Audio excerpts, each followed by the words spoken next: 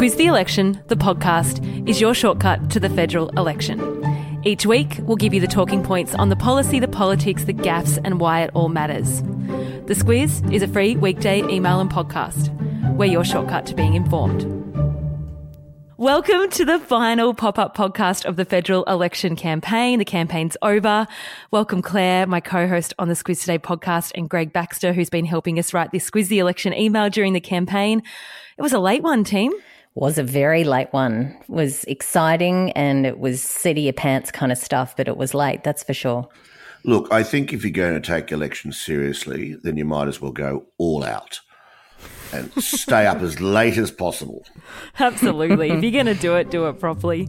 In the podcast today, we'll give you the results as they stand at the moment. We'll have a look at how the polling compared to the result. We'll do a whip around the states and we'll talk through what's next for each of the parties, plus, of course, a game of Who Said It.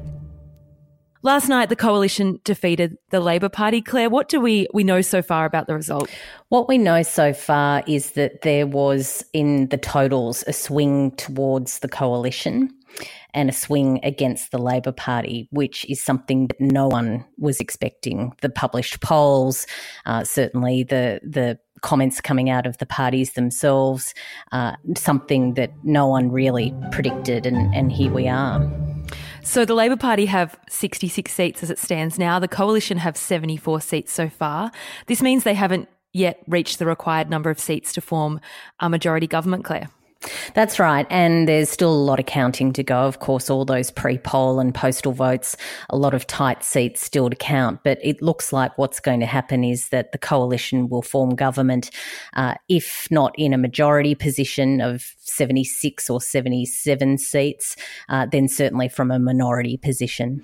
And a minority position means they don't get to those 76 seats, as you say, and that they will have to get the support of some of the crossbench. As it stands now, the crossbench includes Zali Steggall, Andrew Wilkie, Helen Haynes, who's an independent down in Indi, the Centre Alliance Party member Rebecca Sharkey, Bob Katter, and Adam Bant of the Greens. But Greg, to the Senate, it was a half Senate election, which means 40 of the 76 Senate seats were being decided upon. That's that big, long bit of paper we had to fill out at the polling booth. How is the Senate looking? It looks like the coalition will end up with about 34 seats of the 76. The ALP with 27, the Greens with 9, One Nation and the Centre Alliance with 2 each, Jackie Lambie with 1 and Corey Bernardi with 1. And, of course, the big news is 0 for Clive Palmer, who was expected, I think, very, very widely expected to pick up at least one Senate seat. Yeah, it seems that tens of millions of dollars don't buy you a Senate seat, but the Senate results will take a little while to trickle through. It might be a number of weeks before we know the exact makeup. So this result that we've seen overnight, Claire, if you listen to commentary, polling, betting markets, it's not what was expected. Broadly, what's being said about how Labor lost this election and how the coalition won? So Liberal supporters are saying that they ran a very disciplined campaign, that it was very focused on the economy and all the good things that their economic stewardship brings, which are things like more jobs, and particularly as we head towards some choppy economic waters, that they were the right people to really guide the country through that. The Labor Party, though, and their supporters are saying that the coalition ran a very negative campaign that was very focused on Bill Shorten, who wasn't a particularly popular leader, and also the plans that they were looking to put in place that would see retirees worse off with their retirement income, and also lots of big spending plans that they painted as not being particularly responsible. So that's the Liberal Party's win. When it comes, though, to Labor and why they lost it, the big change agenda, the big out there with details well in advance of the election campaign is something that people are saying that perhaps oppositions won't do again because it left them too open to criticism. Others, though, and commentators particularly this morning, are having a real debate about whether that was the negative or whether it was that they didn't really explain it particularly well, that they didn't sell it enough and that people didn't get really much of a reason as to why they wanted to make those changes. It's a very simplistic look at it, but that's where the commentary's focused this morning. Lots of chat also about opinion polling and about whether it's accurate, whether it's antiquated. Expect to read a bit about that if you're looking through the papers today or across the week. So what we'll do now is just whip around the states. We'll start in New South Wales because perhaps the biggest individual seat story played out in Warringah last night. Greg, Tony Abbott lost his seat.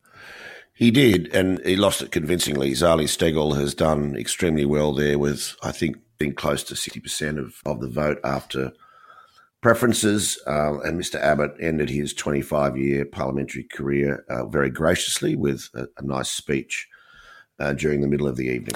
And you were going to watch Gilmore down on the New South Wales South Coast. Yes, Gilmore was a four-cornered contest that was always going to be very tight, but it's ended up being, I think, fairly solidly won by the ALP, with about 52% of the vote after preferences. Fiona Phillips is the candidate there. So, and also Western Sydney was a key battleground. The Liberals did really well out there, picking up Lindsay. Looks like they'll retain Macquarie and have retained Reid as well, which were some of those seats we talked about might have been in play. And Wentworth, Malcolm Turnbull's old seat, was won in a by-election by independent Karen Phelps last year, but that seat is still too close to call.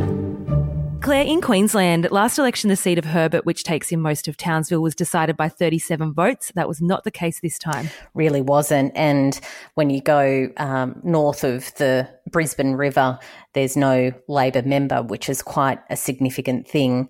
The seats that we were keeping a close eye on, though, Herbert, which was the most marginal seat, is now safe for the LNP. They hold that now by a margin of more than 7%, which is an incredible result there.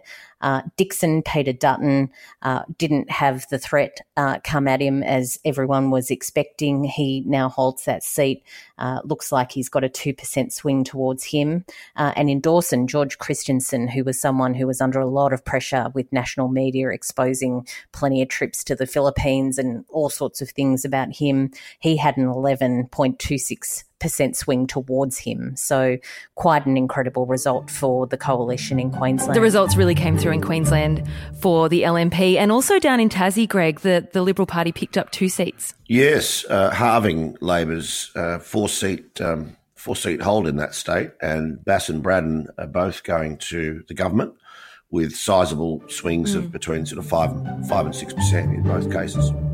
To Victoria, Claire, a lot of talk about how it could have been a bloodbath for the Liberal Party, but it wasn't as bad as what they were predicting. It really wasn't. They did have a swing against them, the coalition, but nowhere near to the extreme that was expected, and they were able to pretty well hold the seats that they needed to. They didn't win the seats that they were hoping to that became notionally Labor after a redistribution of the boundaries, although there's some tight counting there and Corangamite hasn't been ruled out quite yet. But certainly it wasn't the baseball bat festival that people were potentially expecting there.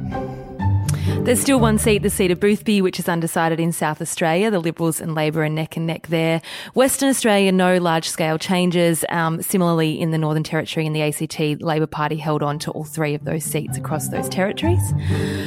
Quick look at the Nationals results, Greg. Look, I think that the Nats should be pretty pleased. I think they had a very good night. They were under pressure in a couple of seats, including seats where they had held big majorities that were under threat, and they've come away with 10 seats. 2 in particular I think are interesting. One was Cowper, where Rob Oakeshott, the independent, was widely predicted to cause an upset. And the other one, of course, is in New England, where Barnaby Joyce had a stunning night, winning about 54% of the primary vote. So he's going to have a huge margin to enjoy over the next 3 years. So as far as what happens next, Scott Morrison will be waiting on counting to see if he can form a majority government, Claire, as we've talked about, and also a bit of talk about his ministry. Lots of talk about that. There's a general consensus that Scott Morrison, having pulled off the miracle, as he called it, now really does have a clean slate and a mandate to appoint the cabinet that he wants and to shape the coalition's next 3 years in the image that he would like it to be. So plenty of discussions now to be had about that. Even though he had locked into the senior members of his cabinet, there's an expectation that we will see some change there. Also a lot of chatter about what a Liberal Party looks like without the likes of Tony Abbott, Julie Bishop, Christopher Pyne. And to the Labor Party, Greg, Bill Shorten last night stepped down from the Labor leadership, so they're looking for a new captain. Yes, and today we've already seen Anthony Albanese throw his hat into the ring for the leadership position.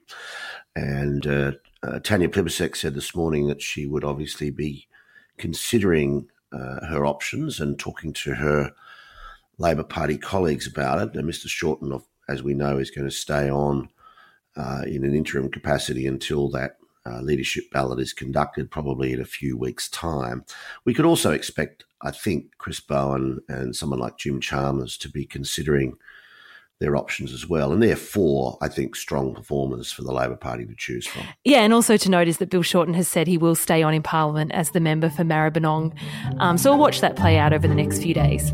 Moving on to our final Who Said It segment. This is where I read out a quote that relates to the election, and Claire and Greg need to tell me who said it and the context in which it was said. Of course, they have no idea what I'm about to throw at them. Here we go. I prefer to be a loser than a quitter. Bzz. Yes, Claire. That was Tony Abbott. He was giving a very gracious speech in defeat. He was really pointing there, I think, to people like Malcolm Turnbull and others who, of course, quit the parliament rather than stand for re-election. It was Tony Abbott. That's exactly right.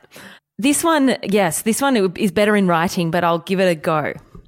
Congratulations to Scott on a great win. Bzz. That's all capitalised. Yeah, there you go. If it's all caps with an exclamation mark, potentially, then it has to be the President of the United States. And they're on first name terms. There's no Scott Morrison. Scott. Yeah, just there Scott. There you go. Good on you.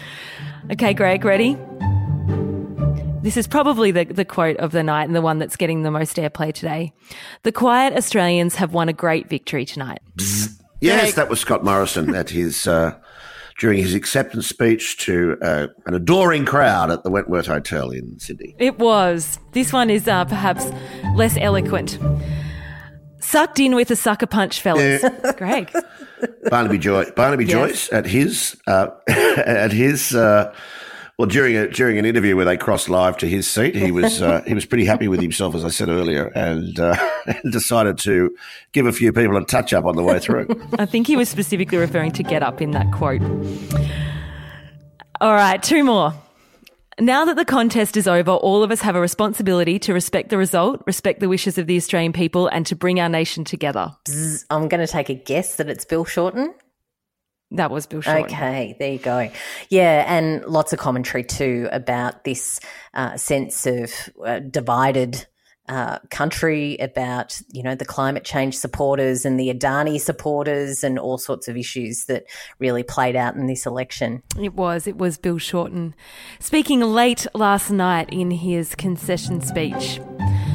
Last one, you may have had to have been on Twitter to see this one. Yep, we blew $1.3 million. Could have been $80 million though, Clive? I've got that one. Totally got it. Sportsbet.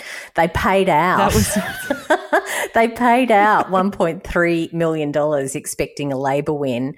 But, their cheeky little sort of go at why that wasn't necessarily the worst thing in the world was to compare themselves to Clive Palmer, who reports these days are saying spent $80 million on his campaign and failed to convert it to anything. Not a Senate seat, not a House of Reps seat, a big fat donut, which is what Chris Yeoman called it. The acquisition price on his votes was very, very high. Thank you for tuning into Squiz the Election, the podcast. We hope we've given you a good shortcut to the election. A special thank you, Greg, for your help over the last 5 weeks. Thank you. Well done, Greg. Thank you. As for Claire and I, we will speak with you tomorrow morning on the Squiz Today podcast. Back to business as usual, Claire. Oh, yeah, indeed. And no doubt there'll be lots to say in the morning as well. There will. Enjoy the rest of your Sunday. We'll chat to you tomorrow. The Squiz is a free weekday email and podcast. We're your shortcut to being informed. Sign up at thesquiz.com.au. A quick message now from our podcast partner, BHP. Across the next couple of weeks, we'll be talking to Squizzers about BHP and the work they're doing to provide the materials that we need to transition to a low-emission economy for the energy transition. At the start of the podcast, you heard how copper is used to make electric vehicles, wind turbines and solar panels. So when it comes to producing it, reducing emissions is a priority. And that's why BHP is making solar, wind and battery deals to help power their South Australian Olympic Olympic Dam copper mine. It's happening now at BHP. You.